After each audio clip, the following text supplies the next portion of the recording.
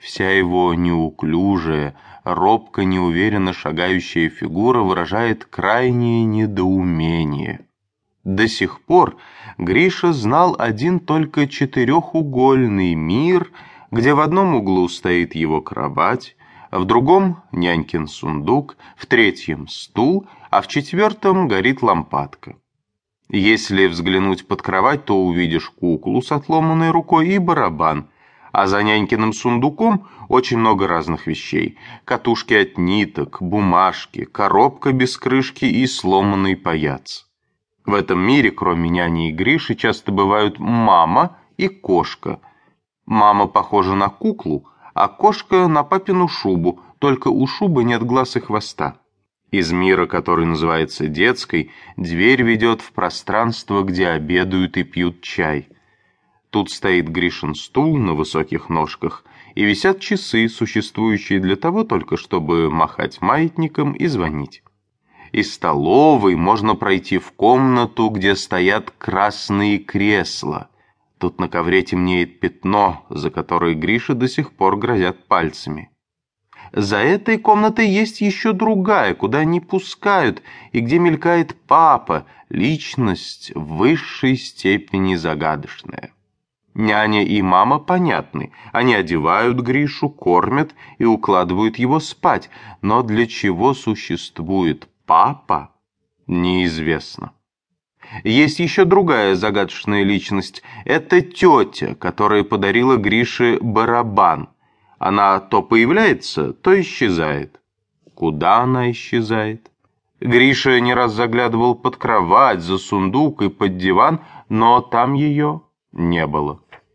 В этом же новом мире, где солнце режет глаза, столько пап, мам и теть, что не знаешь, кому и подбежать.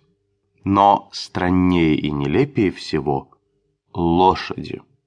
Гриша глядит на их двигающиеся ноги и ничего не может понять. Глядит на няньку, чтобы та разрешила его недоумение, но та молчит. Вдруг он слышит страшный топот. По бульвару, мерно шагая, двигается прямо на него толпа солдат с красными лицами и с банными вениками под мышкой. Гриша весь холодеет от ужаса и глядит вопросительно на няньку, не опасно ли. Но нянька не бежит и не плачет, значит, не опасно. Гриша провожает глазами солдат и сам начинает шагать им в такт. Через бульвар пробегают две большие кошки с длинными мордами, с высунутыми языками и с задранными вверх хвостами. Гриша думает, что и ему тоже нужно бежать, и бежит за кошками. «Стой!» — кричит ему нянька, грубо хватая его за плечи. «Куда ты? Нечто тебе велено шалить». Вот какая-то няня сидит и держит маленькое корыто с апельсинами. Гриша проходит мимо нее и молча берет себе один апельсин. «Это ты зачем же?» — кричит его спутница, хлопая его по руке и вырывая апельсин. «Дурак!» Теперь Гриша с удовольствием бы поднял стеклышко, которое валяется под ногами и сверкает, как лампадка, но он боится, что его опять ударят по руке. «Мое вам почтение!» — слышит вдруг Гриша почти над самым ухом чей-то громкий густой голос и видит высокого человека со светлыми пуговицами. К великому его удивлению этот человек подает няньке руку, останавливается с ней и начинает разговаривать. Блеск солнца, шум экипажей, лошади, светлые пуговицы — все это так поразительно ново и не страшно, что душа Гриши наполняется чувством наслаждения, и он начинает хохотать.